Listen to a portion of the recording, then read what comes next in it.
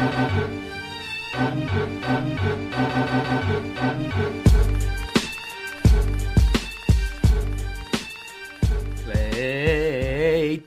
hanging with my man, he's just so fly. Oh yeah, and welcome to episode 5 of Throwback Hoops. Woody V is in the house. You just heard me in my amazing voice singing En Vogue's intro to Hanging with Mr. Cooper. That's because, as always, I'm hanging with Mr. Clayton, and he is so fly. What's good, my main man?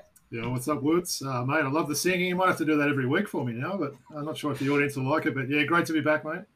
Thanks, brother. Thanks, brother.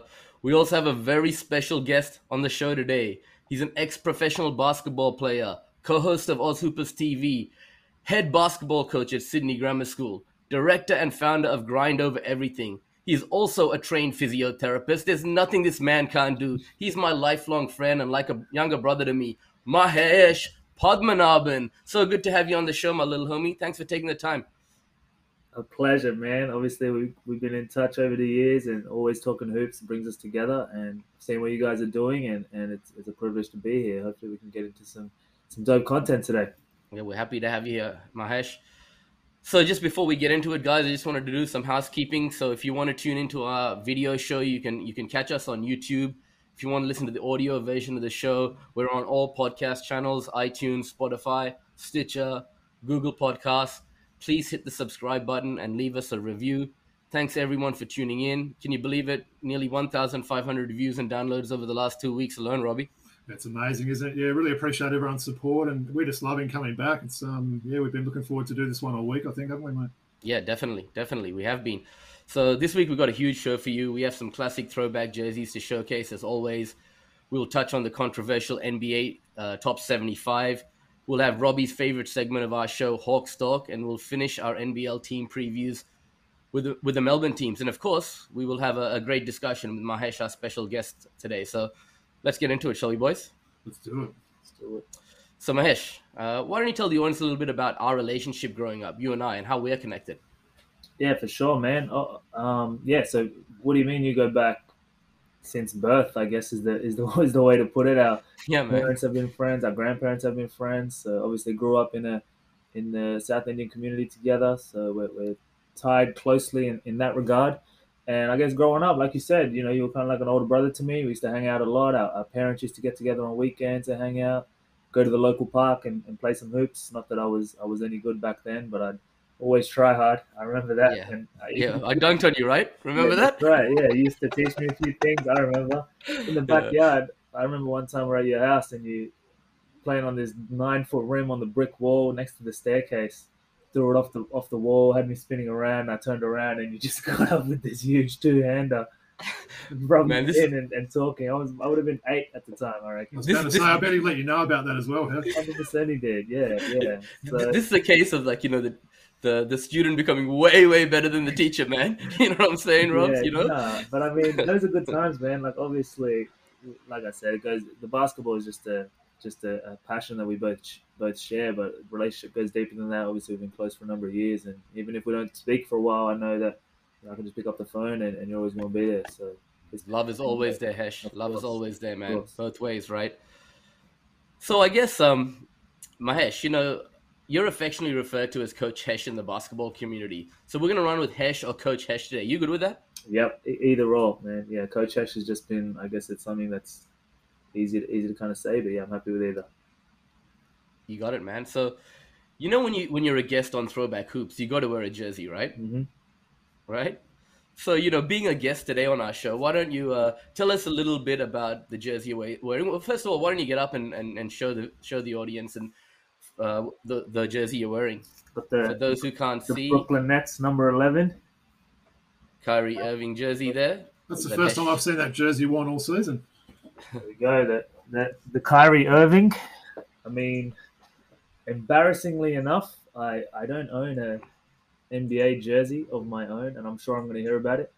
But that being said, I actually reached out to somebody I was coaching today and asked for a spare jersey and had the Kyrie Irving one. And I thought, that's probably appropriate given how much Kyrie Irving's been in the media recently. And I'm a big fan of Kyrie Irving, to be honest, and his game. So it's definitely a jersey I'm happy to rep.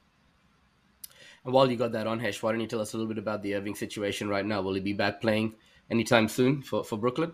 Oh, that's deeper than basketball. There, it's out of my kind of depths. I don't know, man. That touches on health, touches on politics, touches on It's a far-reaching kind of concept. That's I don't know. Who knows? I hope so. I hope we can see him because I think we're missing out on one of the greatest ball handlers and skilled players of any generation of all time. No, of all time. So fair call. I hope so. I mean, who knows what the situation, how it will unfold? But he seems pretty stoic and he's pretty prideful. So it might just be one of those situations that we'll have to wait and see. Yep, agreed. So Robbie, why don't we move on to you, my friend?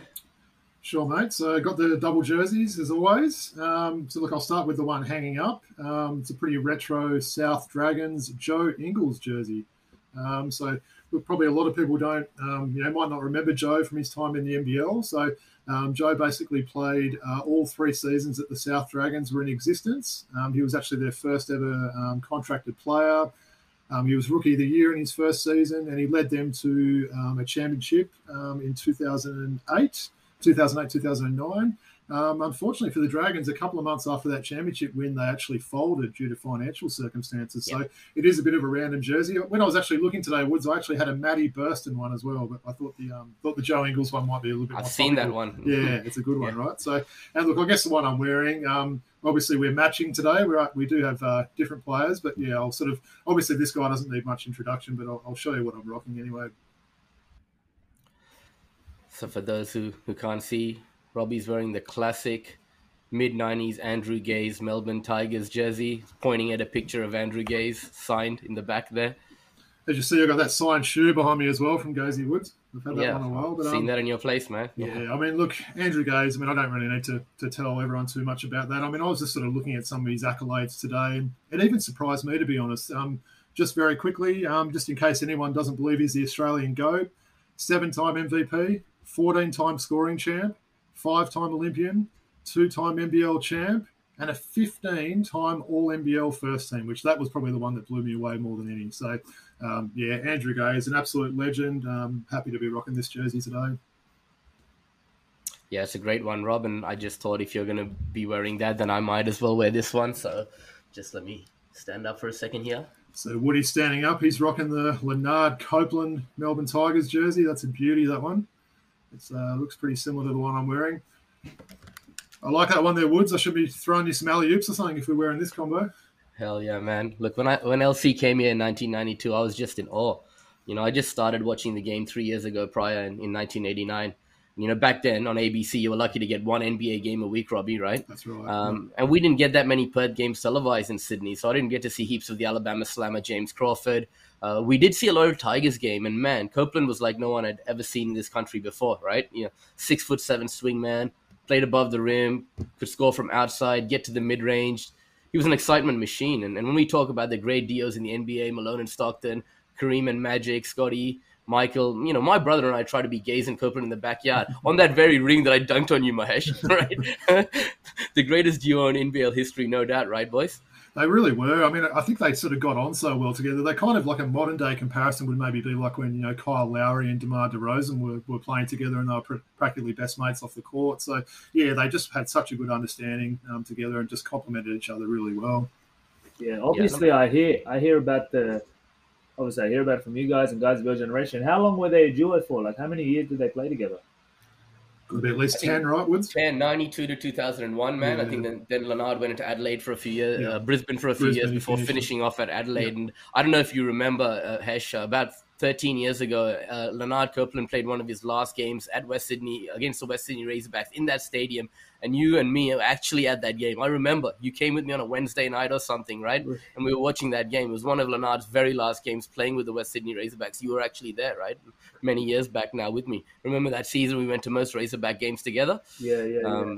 That's crazy. So, I wouldn't have even placed the two together if you haven't mentioned it. Yeah. Yeah. And actually, they, as you said, they still remain like the best of friends. They coached together at the Sydney Kings, right, Rob? And then you heard him on the microphone like last year commentating together. It was just amazing. Yeah. I hope to see that again this year. But I guess it's only fitting today that we're showcasing 3 of the greatest throwback jerseys in Melbourne basketball history when we're doing our Melbourne team previews, right, boys? Exactly right, mate. I mean, I did tell you today, I did have a Mitch Creek jersey somewhere. Couldn't find it, but, it's all good. I just thought I'd rock some retro ones more than the modern ones. But, yeah, good to go for these Melbourne previews today. We've got a lot to talk about with those. And just to add to that, Kyrie Irving's born in Melbourne as well. Oh, mate. There you go. Used to Dredrick, isn't it? That's his father's name? Irving, yeah. Dredrick Irving, yeah. Where did he play for? Coburg, I think it was, Rob? Is that right, from memory? I'm not 100%, but yeah, we'll go with that. Yeah. Yeah.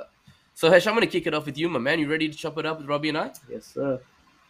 All right. So let's start talking a little bit about your pro basketball career, right? You spent the best part of 4 seasons in the Indian Basketball League for the Hyderabad Sky. Now, a lot of people would not even know there's a league in India. So tell us, how did that come about?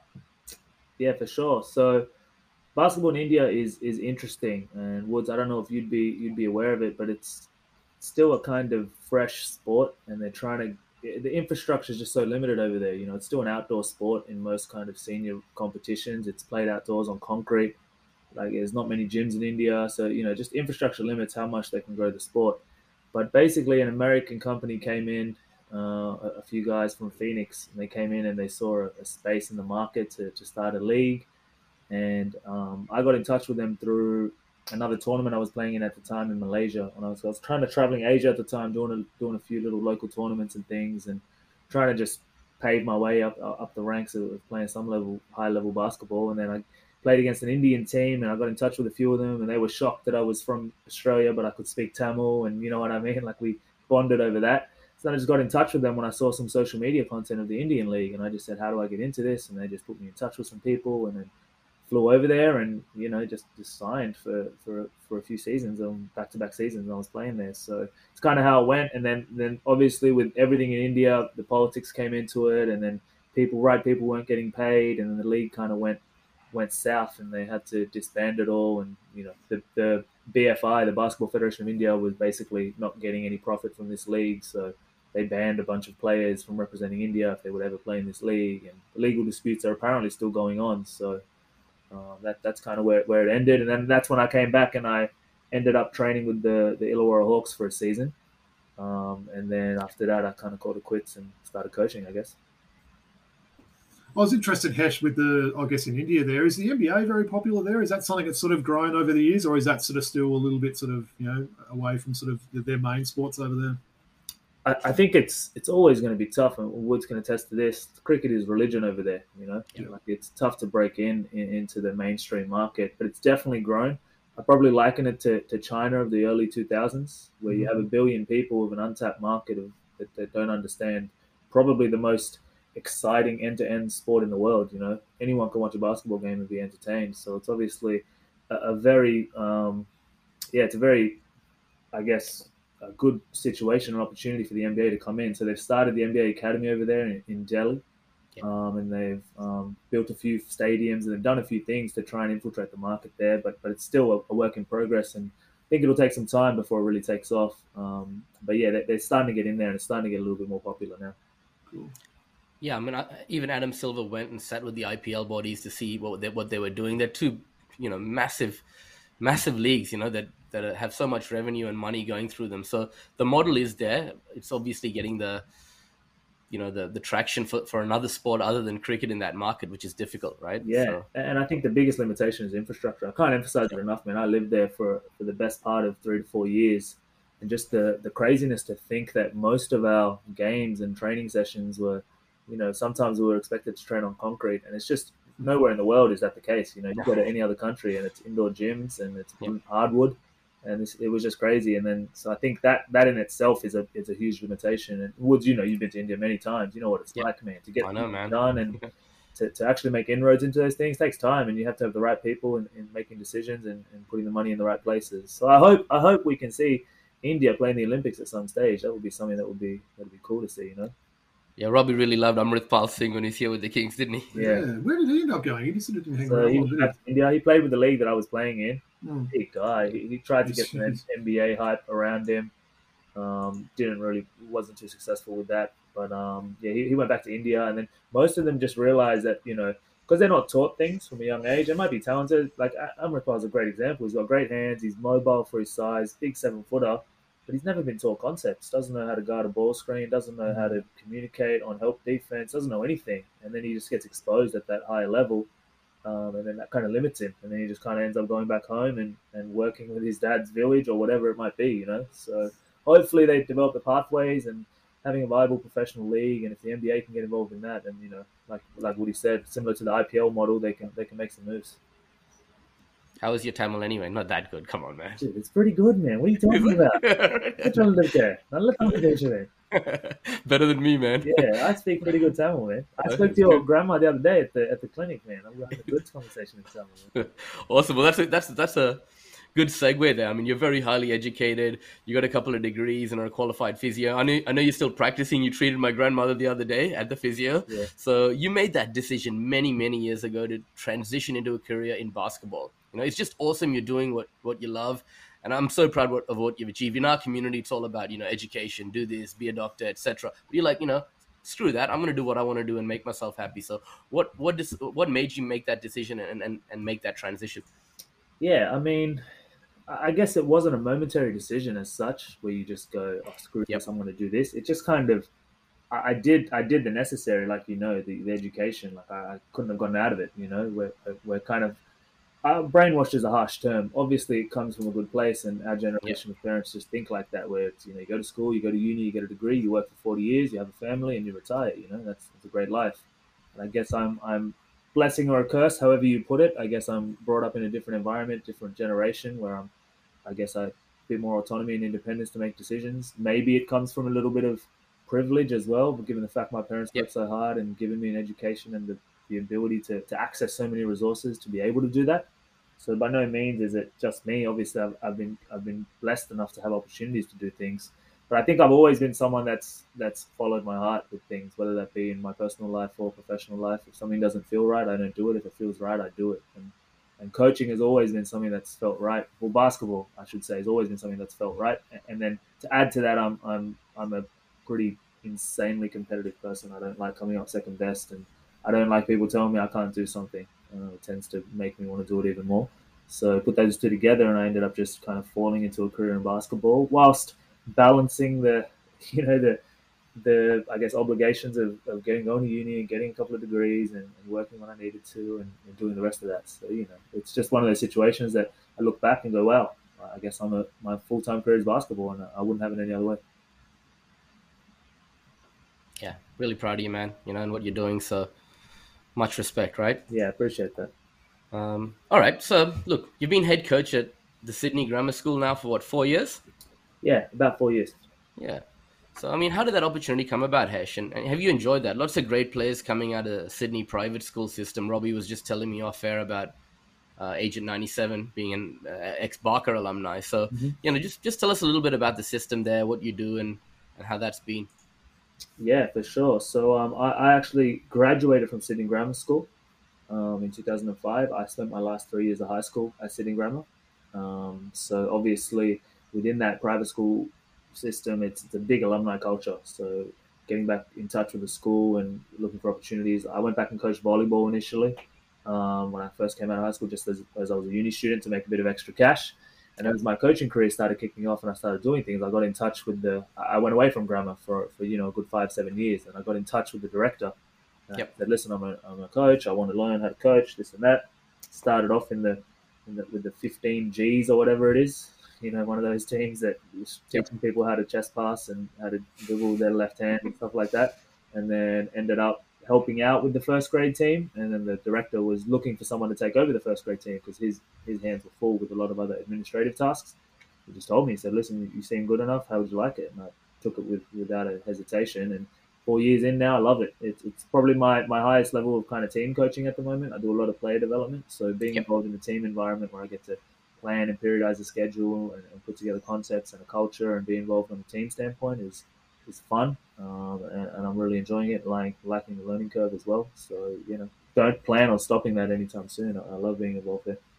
Hey, Hesh, I'll be interested to know, mate. I know we had a quick chat yesterday and I was telling you about my love for Hubie Brown, NBA veteran coach there, but just wanted to know if there were sort of any coaches out there that, you know, you sort of, you know, you admire or you've sort of, you know, they been inspired by in the past, or sort of alternatively, if there's any coaches that you've maybe borrowed some moves or some plays or anything like that off over the years. Yeah, that's a pretty good question. I guess, like I said, I try and kind of compartmentalize it into different sections. So I do player development, which is working with players individually, and there's a few kind of well-renowned trainers and player development coaches in America that I kind of pick their brains on and watch their content and see how they do things, and kind of use my own intuition with that as well. There's guys like Alex Basil. I don't know if you would have heard of these guys, but Alex Basil has this company called Through the Lens Basketball. He does a lot of work with Trae Young and Carmelo Anthony. He's involved in their skill development, and so I watch him. Chris Brickley, I'm sure you guys have heard of Chris Brickley. He's one of the mainstream kind of trainers who infiltrated the hip-hop scene as well, and he's a kind of mogul amongst basketball trainers. So from a player development standpoint, I like looking up to a couple of those guys and just seeing how they operate and how they move, and trying to just pick apart things. But to your question about plays and about team coaching styles, I mean, it's one of those things that's it's just like anything. I think if you want to be good at something, you pick away from other guys that have been proven to be amazing at it. So you can't go wrong with any of the greats that you look at. I'm just borrowing Phil Jackson's book at the moment. I don't know if you guys have read it. Have any of you guys read that? I haven't read it. Robbie, have you read it? What's it called again? I have read one. I think it might be called 11 Rings or something like that. No, I haven't read it. No. Yeah, so I'm looking forward to reading that. And that one's all about, what Phil Jackson was like. He was different level of thought process and how he Speaking of books, he used to give every player on the team a book to read in the off season, didn't he? So the Zen Master, right? Zen Master, exactly. So I'm trying to read. Not sure what was in his pipe though, but anyway, yeah. But apparently he talks in depth about how to deal with difficult personalities and how to make them mesh and how to get the best out of people, and which oddly enough is the bulk of team coaching. I mean, the X's and O's is, if you understand basketball and you watch enough of basketball, you can learn that pretty comfortably. And if you have a natural feel for it, pretty easy to draw up plays. And you can understand, like I've learned all my late game clock management from NBA, just watching how they manage the last minute of a clock when they're down 3 or down 4, 2-for-1s, and all these type of different things. So I haven't really learned that from coaches, but the man management side, that's something that I'm really learning from guys like Phil Jackson, who's done amazing. Greg Popovich, who no matter what team the Spurs get given, they seem to be successful. And even going outside of basketball, I'm very interested. I've been watching footy recently. Craig Bellamy from Melbourne, someone that's a coach outside of that realm that I've been listening to and watching from. So I guess you're a point guard yourself. You know what I mean? Like you've played the position yourself a lot, right? So in terms of running the offense and drawing up plays and stuff, something you're familiar with. But if you can take that man management, how to manage different personalities from different people, also allows you to hone everything together to make yourself a great coach with different aspects of the game, right? Yeah, that's right, 100%. Terrific. So thanks, Hesh. I guess I'm a fan and a follower of your podcast, Oz Hoopers TV. Tell us a little bit about your partner in crime there and what you're doing in that space, if you could. That'd be great. So Reese is his name, Reese Gannis. Shout out to Reese, who's doing some big things with his brand, Oz Hoopers, and hyping up the local talent, which we need. Remember when Ball Is Life came out and all those kind of companies in America to hype up the talent, high school mixtapes of players. Like, he's doing a lot of that stuff for the younger generation and hyping up Australian talent, which I think we need because we got a lot of it. He just got in touch with me when he knew I coached a few of the kind of elite players down here in Sydney, and he came to film a couple of guys, and we just kind of got in touch through a workout he was filming, and started talking, and he said, listen, I'm about to do this podcast tomorrow night with Kiefer Sykes. I don't have a co-host. Do you want to do it? And I said, yeah, for sure. I'll jump on that for sure. I'd love to chat to Kiefer Sykes, pick his brain about some things. So that's how it started. And then we just started doing episodes after episodes, and we just kind of built it from there. And it's been fun. It's been good to chat to some of these NBL guys and NBA guys and coaches and different personalities within the game. So, yeah, cool. We can keep that going. Yeah, brilliant. Yeah, and check it out, guys. It's on YouTube as well. So definitely got some great guests on the show as well, Hesh. So that's terrific. As you mentioned, Kiefer Sykes was your debut episode, but since then there've been a lot of nice personalities come on the show, right? So yeah, definitely. Look, now I know you got your own thing happening with Grind Over Everything, and as I mentioned on our first episode, guys, whoever tuned into episode 1, you work closely with Diwali Bales and others like Agent 97, Jared Weeks, whom we mentioned a bit earlier, and even Shyla Hill recently. Tell us about what Grind Over Everything represents and your initiative. That would be great, Hesh? Yeah, for sure. I mean, I guess it's just a personal coaching brand, and I wanted to call it something that's. It's always hard when you're coming up with a brand name, like, you know what I mean. Like, you put Yep, something definitely. together and Yep. you go, far out, that's lame. I'm not using that. And I wrestled with this for a little while, and I was like, yeah, maybe this will work. And I like the initials, how they look, GOE, and so yeah, I just kind of came up with it and thought, listen, I'll do my own thing, start my own coaching brand. I have a good relationship with a lot of players, and I'm already working with some of the country's most elite kind of young players. So I thought, good opportunity to just start my own business with that, and I guess that's where it kind of started. Represents more of a, I like to work with a certain demographic of player, I guess, underrated, slept on players that might not get their chance or might not get the hype Yep. that they think they deserve, and we work at it to get them to where they need to go. And that relationship building element of it is what I do it for. Like, I love knowing that, we're both benefiting and we're on the same page. And when we kick goals together, it's like, it's satisfying, man. And when you work, I guess you got to have that job satisfaction with what you're doing. So at the moment, it's growing, and I'm excited for what we're going to get into in the time to come. And especially with the talent in Australia, just being involved in that at a younger age, and probably giving them an opportunity to do things I personally didn't have the opportunity to do when I was 18, 19, 20, coming up, learning the game and being in situations of how to be successful. I got lucky because I was Indian, and I managed to play for a couple of years. But Yep. some people might not know where to go and what to do, and trying to provide that opportunity and pathway is something that I'm passionate about. So that's where it kind of started. No, sorry. Yeah, so just we did have a viewer question, which was actually pretty topical this week with Hesh being on board. So, so I'll just read that out. Hesh, we wanted to thank our viewer Shahan. We know he's a big, I guess, watcher of the show there. So basically, his email there for Coach Hesh. Love the show.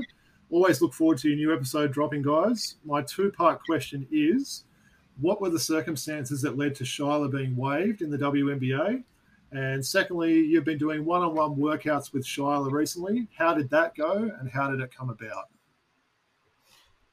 So maybe we'll tackle that first part first, Hesh. What were the circumstances that led to Shyla being waived in the WNBA? Yeah, for sure. I mean, I'm not going to proclaim to be heavily involved in the situation as such, I guess. Like, my relationship with Shyla's only kind of met her this year, and I wasn't really involved in her journey to the WNBA, but we did kind of open up about it a little bit and talked about it. And obviously, it's been documented pretty well. Shane Hill was pretty upset with how it all went down. And Yep. obviously, it's not a great situation where you go somewhere, you think you're going to be a young and upcoming star, you get drafted as high as she did, and then she got traded, and then after being traded, she got waived by the team she got traded to. So it's a pretty unpredictable turn of events of how it all happened. And it's just one of those things that remind us that at that level, it's a business at the end of the day, and you're a commodity. And if a GM or the owners feel like you're not going to be used, or from a financial standpoint or whatever standpoint it might be, they can just get rid of you at the drop of a hat. So, and that's a harsh reminder of the reality. We see the glamour and the gloss and see all of it, but then sometimes it doesn't work out. Like, it's pretty cutthroat, isn't it? Yeah, cutthroat, man. She's tough. Like, she's mentally really tough, really strong. She's obviously exceptionally skilled, so she'll be back there without a doubt. She's 19, so she's got years to fulfill that, and she'll arguably go down, I think, as Australia's best guard potentially ever, like, just in terms of her skill set and what she can do. So I'm excited to see her back in the WNBA, and hopefully that's sooner rather than later. So, you've been doing one-on-one workouts with her as well. So, that second part of that question, how did that go? How did it come about? And you going to help her get back to the WNBA? Well, that's the plan. She's under the pump at the moment with Sydney Uni Flames preseason. They're all kind of preseason at the moment with the NBA, NBL, and the WNBL. So they're kind of, I don't have my hands on them too much at all. Yep. I'm more coming in the off season, during the season a little bit when they have off weeks and lighter weeks. But, sure. Yeah. But at this point in time, it's been very limited with the amount of work that I've done with Shyla. But the times we have kind of linked up and talked about some things, it's been good, and I've been excited to help her. Came about, actually, funnily enough, one of the other elite players in the country that I work with, his name's Hunter Madden. Shout out to Hunter. He's doing some big things over in the American scene, and he's a prior Sydney Kings development player. Yep. He did play as a DP with the Kings, and then he pursued the college basketball route. He's actually obviously dating. He was dating Shyla, so that's how that kind of came about, and we just linked up through that common kind of connection. And then I guess she was interested in getting a bit of work in, and I'm happy to help. So terrific. Awesome. Yeah, no, it's good, Ash. And I mean, great initiative what you're doing with Grind Over Everything, and it's great that you look for that underdog, as you mentioned earlier, and try to up them up and bring them to a level that and give them opportunities they might not have otherwise had, right? You spoke to me offline the other day about Grind Over Everything. You said it's a mentality that we don't really always have in this country like you have in America. Get in the gym, work hard individually, one-on-one on your game. When everybody else is out having a beer, hanging out with mates, get in the gym and put up more shots than the next guy, right? Tell me a little bit about that mentality, because I think Grind Over Everything, that's what it means as well, right? So 100%, you're spot on the money, man. I'm gonna hire you as a brand ambassador, man. Just I'm a sales executive, bro. By profession. Man. That's on the money, man. It stands for a lot of different things, man. I won't bore you with all of the different pillars and things that I want to kind of tick off with what it means to me as a brand, but that's definitely up there on the priority list. Just working and the results that you get from work, and ignoring the result, and just the progress you can make from just outworking the next guy, but doing it in a smart way, and doing it in a way that you understand where it's going to be effective and how it's going to be effective, and just passing on that education and insight to players is a big part of it. But you're 100% right. The culture in this country is, like you said, it's after games, it's much more let's go to the pub and have a beer than let's get in the gym and work on our game and do that and get ready for next game, or let's break down some film and look at where we might have gone wrong or where we could be better. So just trying to get that, any edge you get, any kind of 1% you can add on to your chances of being successful, I think you need to do, especially in a cutthroat industry like basketball and professional basketball. So, being involved in a brand that I can kind of call it my own is something that I'm looking forward to building as the time goes on. Brilliant, Hesh. Love it, man. And yeah, thanks, Shay. You've been a big supporter of the show. Thanks for sending in your question. You're the man. All right, guys. So let's maybe move on quickly to our next segment. We just want to touch on the top 75 players. I mean, I think we're showing our age a little bit, Robbie. I think it was about 50. I was about 15. You was about 18 when the top 50 came out. So the last 25 has flown away, right? I don't know why I get so. I was like all week when they were announcing those players, I was sort of checking it. I was really sort of excited about the names and everything. So I don't know. Like at the end of the day, we spoke about it. It's just opinions and lists that have sort of been put together. But I guess we're sort of very interested in the legacy and all that sort of stuff with the NBA there. So it is sort of important that I think they got that right. Is that sort of how you were feeling as well?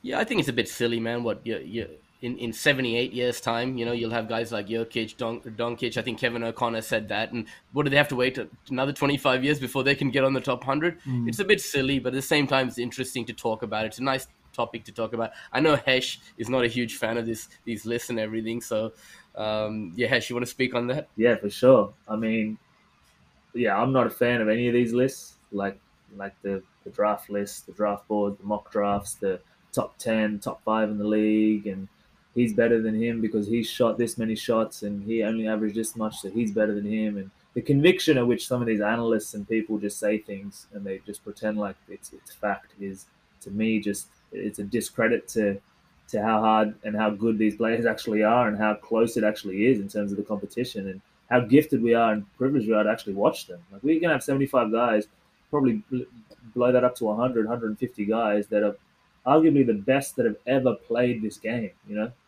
then to argue about this and that, I don't know. I get a little bit irritated over it. But like you said, it's entertaining to talk about and it's cool to talk about and discuss. And as long as it's done with a level of justification and rationale behind it, I'm cool with it. As long as it's done in good jest and to know we're not hating on certain players or discrediting other players for doing certain things. I think word great way to get conversation on about the game. Yeah, I think for me, Woods, I know we spoke about this, is I was probably a little bit disappointed they did automatically name the previous 50. I just thought it was almost like I didn't want to make a hard call there and potentially sort of drop some people out of that there. So, look, I know sort of there's probably, there's a lot of, snubs that we could sort of talk about. Probably the two that I was probably pretty shocked that they weren't on that list, to be honest, were Dwight Howard and Pau Gasol.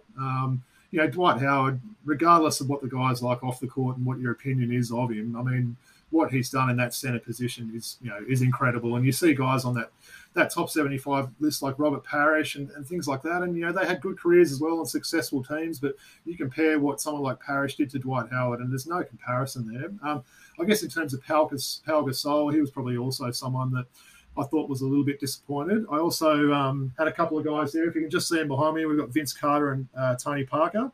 Tony Parker's the one I think a lot of people haven't mentioned there. I mean, his resume, my goodness, like, I don't know, he seems to have not even sort of made many people's snub lists there. So, yeah, they were probably sort of four that I sort of wanted to maybe bring up there.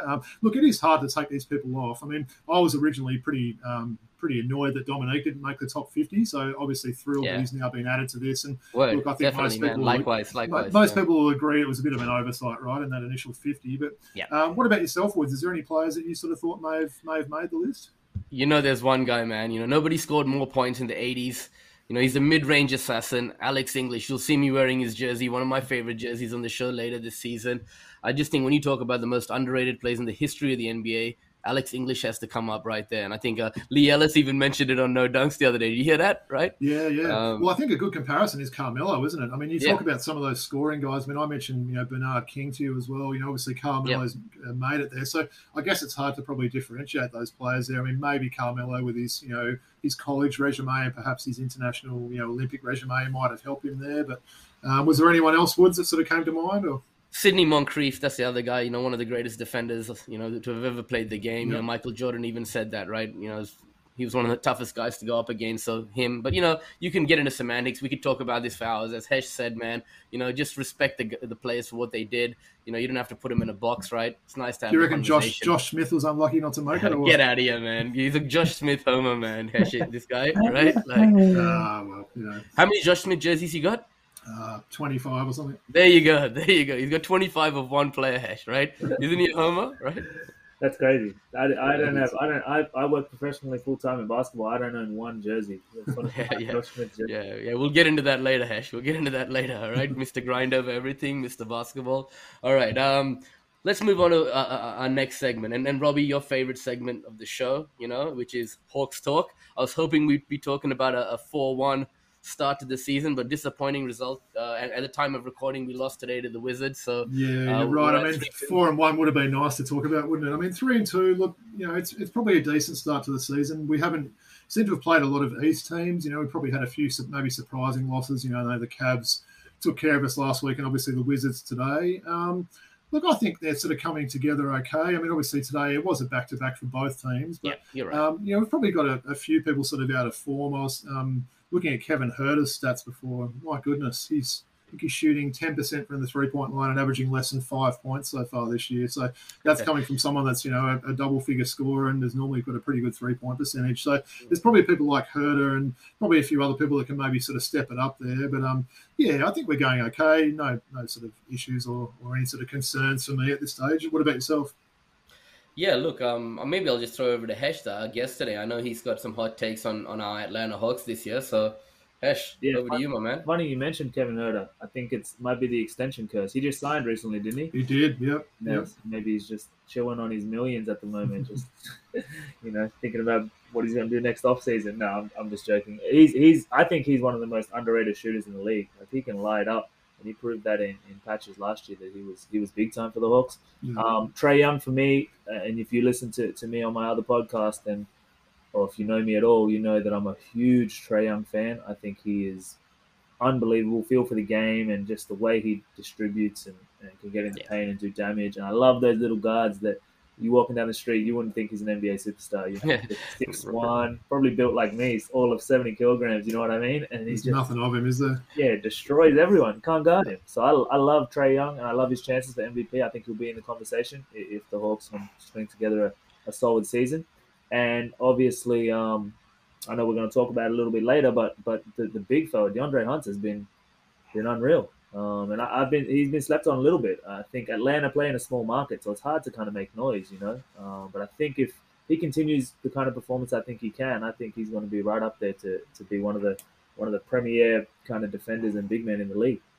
Well, why don't we just talk about DeAndre Hunter right now? I know you're big on him for all defensive first team this year, potentially, Robbie, and having him back and fit and two-way player is good for us, right? I absolutely love his versatility in terms of the defensive end there. I mean, he's already sort of done a pretty good job on Luka this year. He is versatile. He can probably guard potentially 1 through to 4, and potentially if the other team's playing small ball, he could probably potentially guard all positions there. So he's obviously got great length. He's very athletic there, gets in the passing lanes really well. So I think definitely that could be something an achievable thing for him to make that all defensive first team, or at the very least the second team for this season.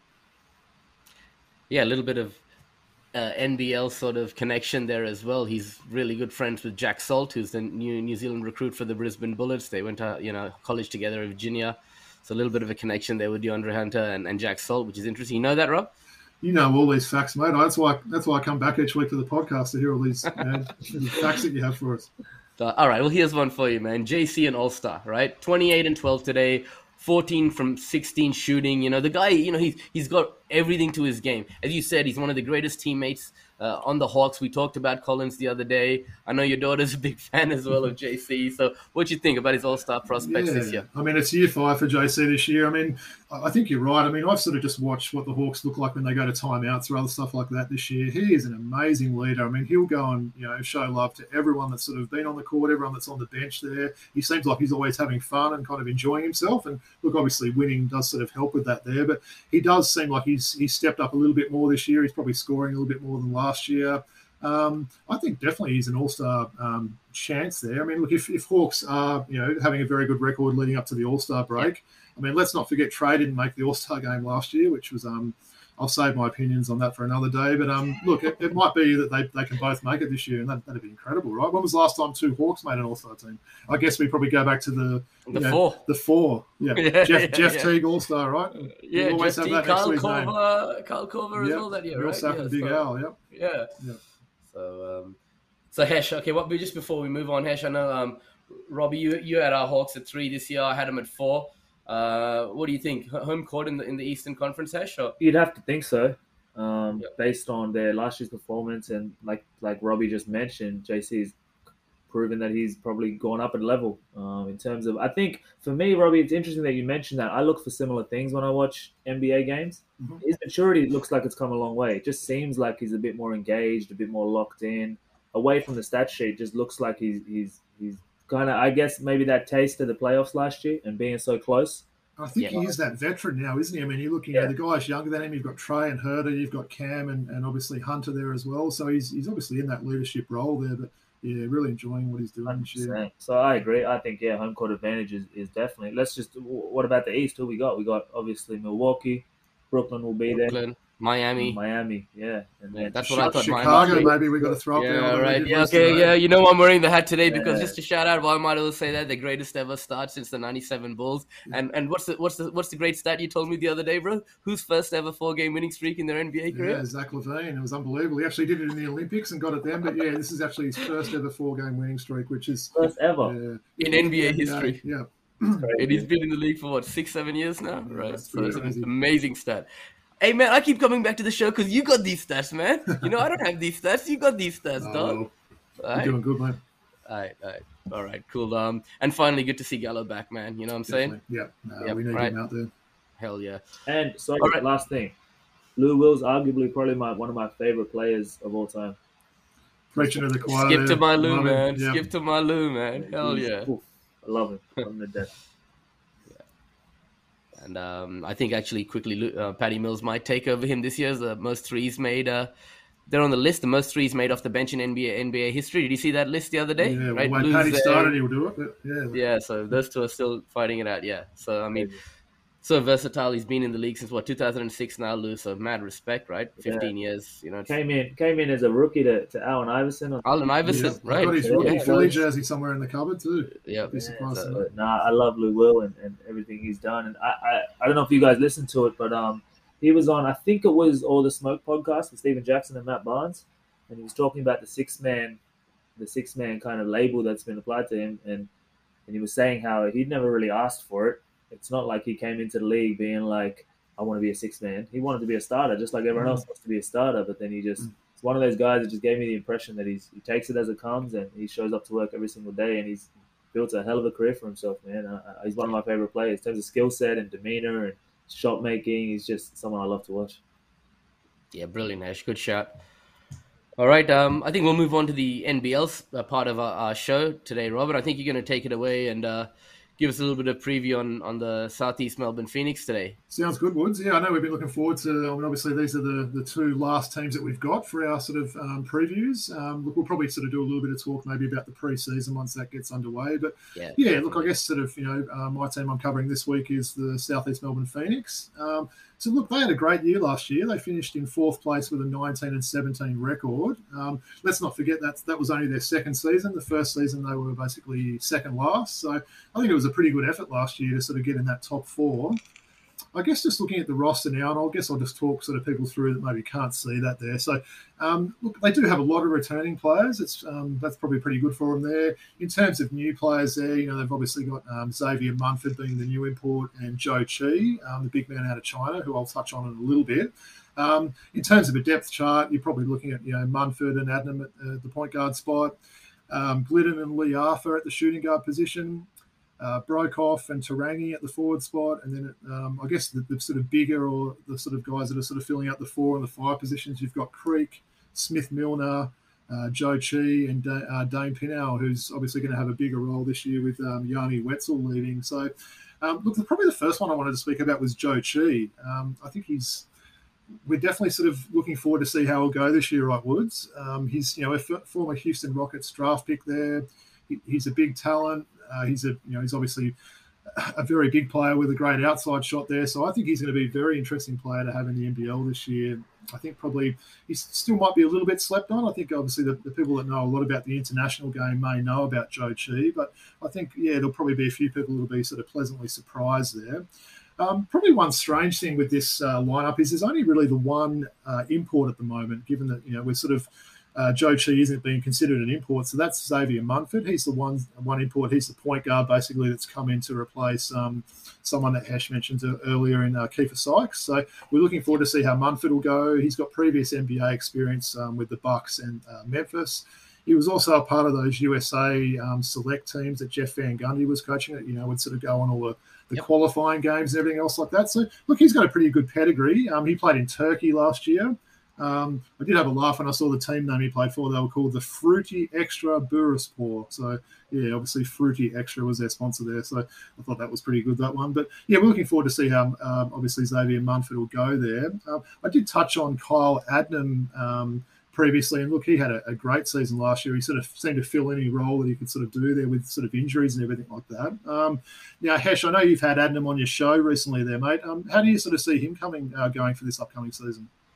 Yeah, we actually interviewed him 2 nights ago. I think that episode dropping tonight, hopefully, if all goes well. So keep your eyes peeled for that one. But yeah, Adnam was he was great to chat to, and I think he's gonna, like you said, he had a good season last year. He came up big during the regular season when Kiefer Sykes was out for a bit. He kind of stamped his authority on really being a good point guard in the NBL, and then he even talked about it, his contributions in the finals and obviously the playoffs weren't as much as he would have liked, and he felt like he's happy to take that role because Kiefer Sykes is obviously wilding out. He was having a hell of a series, but I think a big year from Adnam, who's been appointed the captain as well, I believe. So he's kind of taken on that leadership role, and I think he's going to have a big year, and he's pretty confident with their chances. He said everyone's in a good frame of mind. He thinks it was funny. We spoke about Coach Simon Mitchell. When Adnam was mentioning, I asked him I read something about how Simon Mitchell was going to play that Game 3 as motivation for this year's lineup, just to take them back to that point of how close they were to actually getting to the NBL finals. And he said he hasn't done that yet, but he's saving it for later in the preseason. So I think they're in a good space, and how they've processed last year and how they're going to turn it into motivation this year is going to be good. And Adnam's going to be a big part of that, I think. No, look, I definitely tend to agree with you there, Hesh. I mean, look, we have sort of looked at a lot of these rosters each week, Woods, and we've sort of commented that just how strong the league's going to be. But look, I do like this roster. Obviously, you've got some really good Australian talent there. I mean, guys like, Mitch Creek, obviously, Cam Glidden, Dane Pinau. We've got the 3 Kiwis on the roster as well. And so, look, I mean, I think there is one sort of spot vacant now, so it'd be interesting to see if they do decide to fill that there. But I think they're going to be a good shot. Just one thing, Robbie. Ryan Brokoff, he looked a shell of the player we've seen at international level and throughout his professional career. Last year he had an off year in the league. He was suffering from some mental health problems, which has been well documented. He sat out of the Olympics. This year he's had time to rest and recuperate, and are we going to see the best out of him in Australia for the first time this season? Yeah, Woods, I definitely think we will. I think, obviously last year was a pretty sort of interrupted season. He probably wasn't expecting it to go how it did with Dallas and sort of ending back up in Australia sort of thing. And he probably, as much as he sort of came with the NBA preseason under his belt, he hadn't sort of adjusted to what the Phoenix were sort of doing and their sort of lineup and everything. So look, he did show a few signs. I think we all remember that game he had against Illawarra last season, late in the season, where he just got really hot. I think he sort of showed a few things with that game that he is an amazing shooter there. So I am expecting a bit of a bounce back season from him there. And look, let's hope. Obviously, you mentioned the mental health and obviously everything else like that's going well for him now. But I'm really hoping he'll have a big year for the Phoenix this season for sure. Thanks, Rob. Look, before we move on, why don't you give us your fantasy stud and sleeper like we do for all the teams? And tell us what you think there, right? Yep. So look, I found that probably maybe a little bit sort of harder sort of working that out with some of these sort of players there in terms of, the sleeper and the stud and everything else like that. Look, I'm going to say Mitch Creek for the stud. I mean, if anyone had him in their fantasy team last year, he was an absolute stud. He sort of fills it up all across the board. Yep. In terms of the sleeper, probably a strange one, given we've just talked about how important he'll be. But I'm going to say Joe Chi just at this stage now. So, look, if you are going to be playing fantasy, he may be a little bit cheaper to start off the season, but I don't expect that to stay that way. So, look, he may be a very early season sleeper, but I don't think that'll sort of continue anyway. So, yeah, that'd be my fantasy stud and sleeper there. So, yeah. And so I believe, Woods, you're going to take us through the Melbourne United sort of preview now. Yeah, definitely. And thanks for that, Robbie. Really good there, summation there. So look, the thing with Melbourne I noticed straight away is like you got Hobson, Barber, Landale, McCarron, and McDaniel all gone. 5 players that were critical of the championship run last year, right? And if you're looking at this roster right now, you've got a lot of new players coming in and they're starting fresh. The only people that are staying are Chris Goulding. Jack White's obviously probably going to be out for the rest of the season. I don't know if he's going to play. Do you have any intel there, Hesh, on Jack White? Is he going to be back before the end of the season? I believe so. I think he's gone well with his injury. Yep. He posted something the other day, and I heard from somebody that's kind of knows him that said that he's kind of looking forward to being better and stronger than he was pre-injury. So I think Jack White's going to come back and be a huge piece of United. Yeah. Well, that'll be good. He was leading the league in blocks at 6'6" or whatever for a while last year. So it'll be good to have him back. He's got a lot of upside. You got Mason Peatling, Shilly, who I love, Rob, Joe Lual, never seen a shot I don't like, Achul back, and David Barlow, the veteran, right? So just go through the depth chart for the people who can't see. We got Delhi, Goulding, Caleb Agada, the Nigerian-Canadian, Mason Peatling, and Joe Lual Achul slated to start. And off the bench, you got Shea Ely, Dion Prewster, who we'll touch on a little bit later, the veteran Brad Newley, David Barlow, the veteran, and the next star, Huck Porty from Germany, who I'll touch on. So, look, let me just quickly go through, some of these players and tell you a little bit about what I think. I mean, let me kick off with speaking about Delhi, right, and what he's going to bring to the team. Now, he brings that experience and leadership, and he's definitely still a great game manager. However, he struggled with his health over the last few years, guys. Ever since he changed that shot, his shooting numbers have been abysmal. He stated he wants to use this season as a springboard to get back to the NBA. For me, that seems like a stretch. What do you guys think? Yeah, absolute stretch, I reckon. I think he was probably sort of, barely hanging on for those last couple of seasons, and he's obviously, he's getting older now. I think the NBL is probably the best place for him. Look, we talked about the shooting there. Woods potentially having that closer three-point line could be something that maybe helps Delhi a little bit as well. Yep. He obviously wasn't someone that had a lot of range there, but look, it's going to be obviously good to have a player of his, status in the NBL now. But I think for people that sort of expecting to come in and sort of, even sort of be playing like he was, on those Cavs teams a few years ago, might be a little bit disappointed, to be honest. And Hesh, do you think that Delhi is an upgrade or a downgrade on money-making Mitch McCarron? I don't know whether this is a popular or an unpopular take. I'm going to say downgrade overall. Yeah, I agree. Let me just justify it very quickly. Yep. I think Delhi will bring a lot in terms of off-court abilities and professionalism and his experience. Obviously, you can't take that for granted and you can't underestimate that. But Mitch McCarron, for me, is arguably the most underrated point guard in the competition. Yeah. He was special. And the crazy thing about what Mitch McCarron was doing last year, I thought, was he would have the ball in his hands in crunch time to be the main decision maker with guys like Goulding, Landale, big Australian guys that play for the Boomers and NBA. Kind of obviously Landale's doing damage in the NBA now, but they all trusted Mitch McCarron, and he was making great decisions with the ball in his hands playing the one. So I think it's a downgrade personally, just based on what Robbie also mentioned about Delhi and where he's at currently. So that's my take. I don't know if that'll be regarded or agreed with, but what do you think? I think we both agree with you there. And Yeah, I know your brother Robbie also told Matt Clayton told me said make sure Woody speaks about Caleb Agada on the show this week. So for sure, Matt. I've done my research on Caleb, and obviously he has that dual Nigerian Canadian citizenship, as I mentioned earlier. So we have another Canadian import in the league, Robbie. Like this year, that's 3. So adding up, yeah, they're going up. So Caleb Agada, we saw him in Nigeria in the Olympics. We saw him in Vegas in the practice games against the USA when Nigeria won. He was fearless, and he took it to Team USA. He's just a solid all-round player, very good at getting to the rim. He doesn't have elite ball handling or any go-to moves, but he can somehow get by defenders and get to the rack. He'll adapt well to the way the game is called here. He's tough as nails, and as I said earlier, he's an all-round player. He can do a bit of everything on the basketball court. We'll see some highlight reel plays from this year. He's an athlete for sure, isn't he, Woods? Yeah, and he'll be a role-playing import on this team. I've got him here as the starting 3-man, but I wouldn't be surprised if good old Vickerman throws Brad Newley or even Barlow into the 3 spot to start and brings him off the bench like Scotty Hobson. Hope he doesn't, but I have a feeling he may. Be wary as an import playing under Vickerman, right?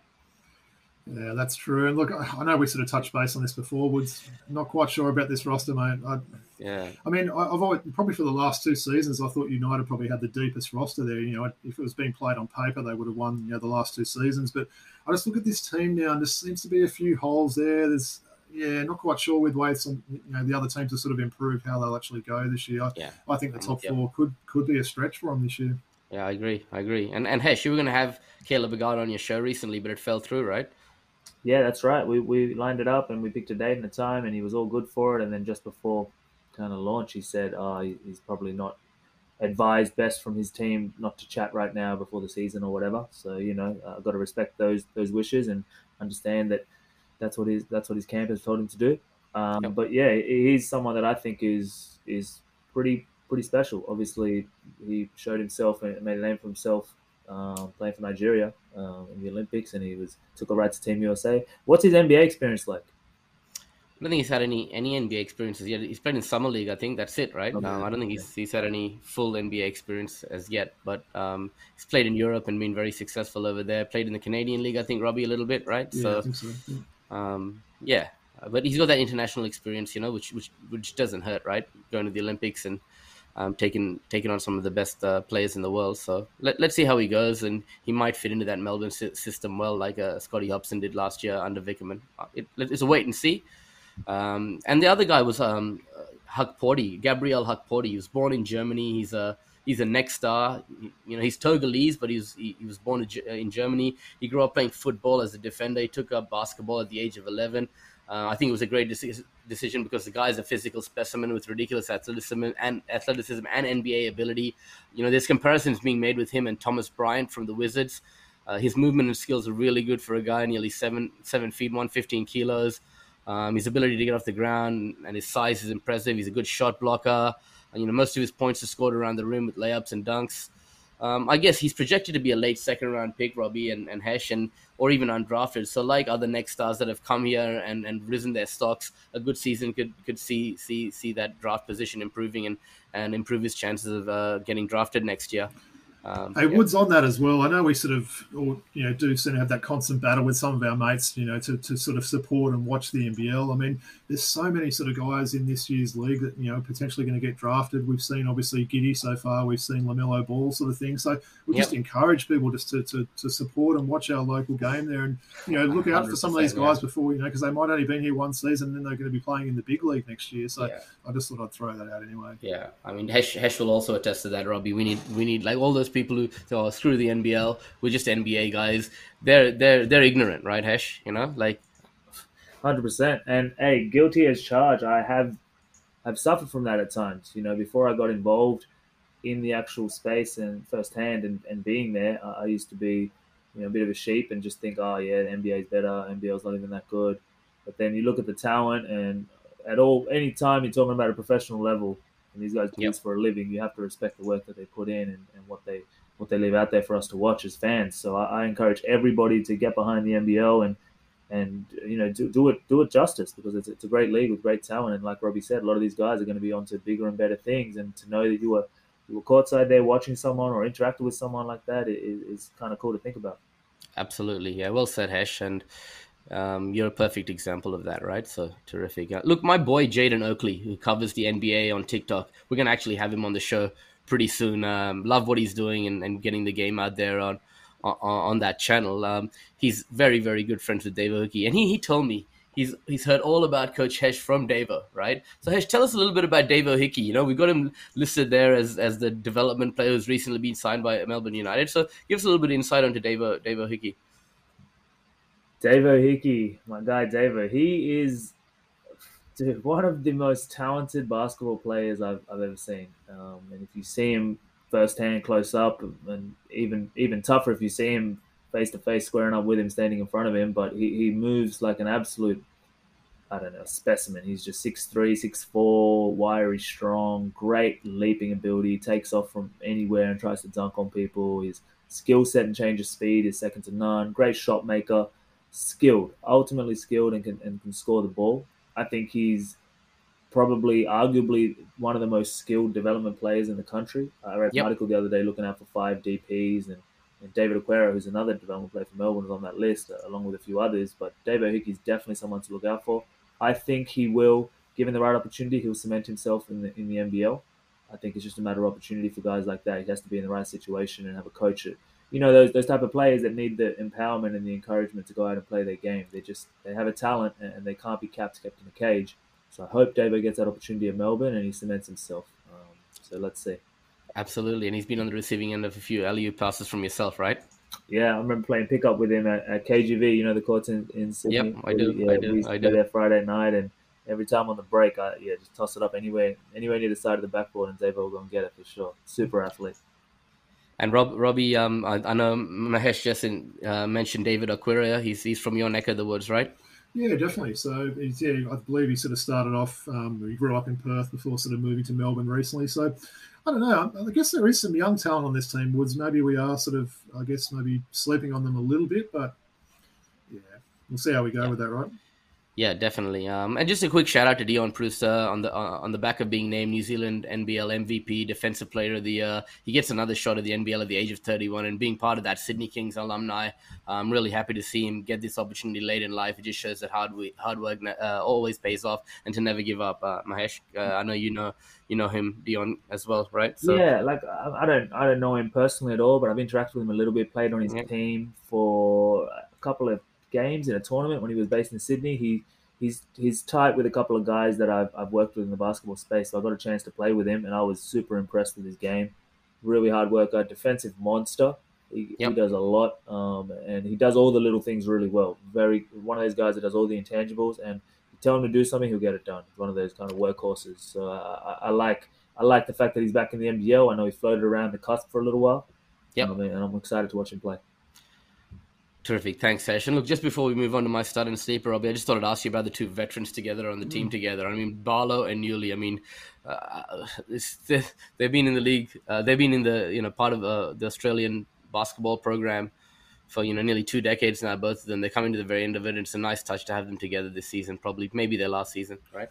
Yeah, I think so too, mate. Look, they've probably brought the average age up for United by quite a lot with these two guys. But yeah, I think it's important to have those guys on the team. I mean, Barlow definitely had some moments last year. He can definitely come on and just hit those threes he's been hitting throughout his career. I'm not probably as high on Newley maybe as maybe others might be. I just think his sort of style has slowed down a little bit now. But I think just having that veteran presence around the locker room, he's a good teammate and everything. So I think, it probably could be a swan song for those two. But, yeah, it'd be good to have those two veterans on the team. And you mentioned the young talent off the court, right? Is where they're going to help these guys. Exactly right. That's where they're going to be and Aquera and Porty, etc. Right? So for sure. Terrific. And what about those the fantasy sort of outlook for this year, Woods? You got a start and a sleeper for us for Melbourne? I know the three of us caught up yesterday, and Hesh isn't much of a fantasy player, saying, no, go with CG43. He ain't a fantasy player in the NBL, right? So, I was thinking about it overnight, and I thought, look, I'm going to go with Caleb Agada because I was looking up his stats in other leagues around the world, and he gets those steal numbers, block numbers. He shoots at a decent percentage. So I'm going to go with Caleb Agada. It's hard to get a good small forward in fantasy. You might get him at that 1K price to start off with, and that price might build. So I'm going to go with Caleb Agada as the stud. And as a sleeper, I'm going to go with Dion Prewster. Looking at his NZBL stats last year, terrific. Also getting those defensive stats. You might get him at a really cheap basement price. So it's really tough. There's Delhi you can look at, Joe Luala-Chul, but for me, I'm going to go with Caleb Agada as the starter and Dion Prewster as the sleeper. All right. So that sort of brings us to the end here, guys. So I just wanted to go through a few things. A correction from last week myself. I was talking about how good it was for Josh Giddey and Trey Mann to have experienced teammates on that roster to help them along. I said Trey Mann. I said Terrence Mann when I should have said Trey Mann, so I apologize about that. So that's that. I know that mistake's been made a few times. So just easy done, mate. Easy done. No worries. So thanks for tuning in. Please subscribe to us if you like the show. As I mentioned earlier, any medium that you want to listen to the podcast, please do so, or check out Throwback Hoops. That's our YouTube channel. Robbie, where can we be followed on Twitter? Yeah, for sure. So we're at Throwbacks Hoops on Twitter. So as we mentioned last week, we have been stepping up, sort of the tweets and the content that's going on there. We also put, details of the, pictures of the jerseys that we wear each week, which I know a lot of people are enjoying seeing. So yeah, continue to sort of, like and subscribe us on Twitter. What about our email address, Woods? Where can people send questions to us? Yep. So it'll be throwbackhoopspodcast@gmail.com. Please keep sending in the questions. We really appreciate it. My TikTok channel is Woody_V83. If you want to follow me there, that's great. Terrific. Thanks, Coach Hesh. You enjoy yourself today, man? Definitely, man. Love chopping up with you guys, and like I said, love what you guys are doing, man. It's a cool look with the retro jerseys and everything you guys have. Probably access to a wardrobe of jerseys that I would say arguably the best in the country. Oh yeah, no doubt, Robbie. Right? We've been thinking about that for years, haven't we? We might have one of the biggest collections. But yeah, it's good to showcase all that. And like I said, it's been a pleasure to be here. Enjoyed myself. And Hesh, look, where can the audience follow you? Yeah, for sure. So obviously, my own personal brand is grind.over.everything on Instagram, and the podcast stuff that I'm doing and some of the other content I'm doing in the media space is at Oz Hoopers TV on Instagram as well. So if you're interested in any of that, chuck on it and give us a follow. Yeah, definitely, Hesh. Thanks for that. We hope to have you on the show again later on this season as well. It's been really fun, right? So, look, I guess, Robbie, man, what's going on with that mustache? I know my goatee's getting a bit long and stuff, man, but I thought you were going to get rid of that. November means you got to shave it at the start of the month, man. You can't cheat like this. Yeah, I might do a reverse Movember, and maybe I'll donate some money to the Movember cause and actually shave it off. So we'll see how we go, though, mate. Is your wife even kissing you at the moment? Or not coming anywhere near me.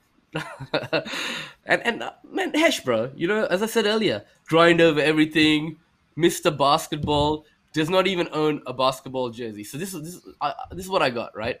Robbie, we got to thank Hesh for being on the show, right? And I know you both got a man crush on Luke Travis. So what you're going to do is you're going to get on Perth Wildcats NBL store, and you're going to order a set. In fact, I'll pay for him. I'll pay for him, man. You just order him, right?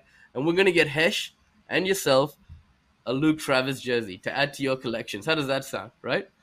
Let's do it. Rock that Travis number 23 jersey. I like the sound of that. Yeah, and I like to see both of you wearing it. Yeah, both of us will wear it, and then you'll be the one asking for a Travis jersey when he makes the league next year. Yeah, all right. Well, it's been awesome, man. So much fun today. You guys are awesome. We look forward to seeing you all next week. Any final thoughts, Rob or Hesh? I just wanted to, just obviously thank Hesh as well. It's been sort of great having his insight and having him on the show. And, can't wait to do it all again next week as well, Woods. Much love, boys. Much love. Thank you, guys. Peace out. Peace.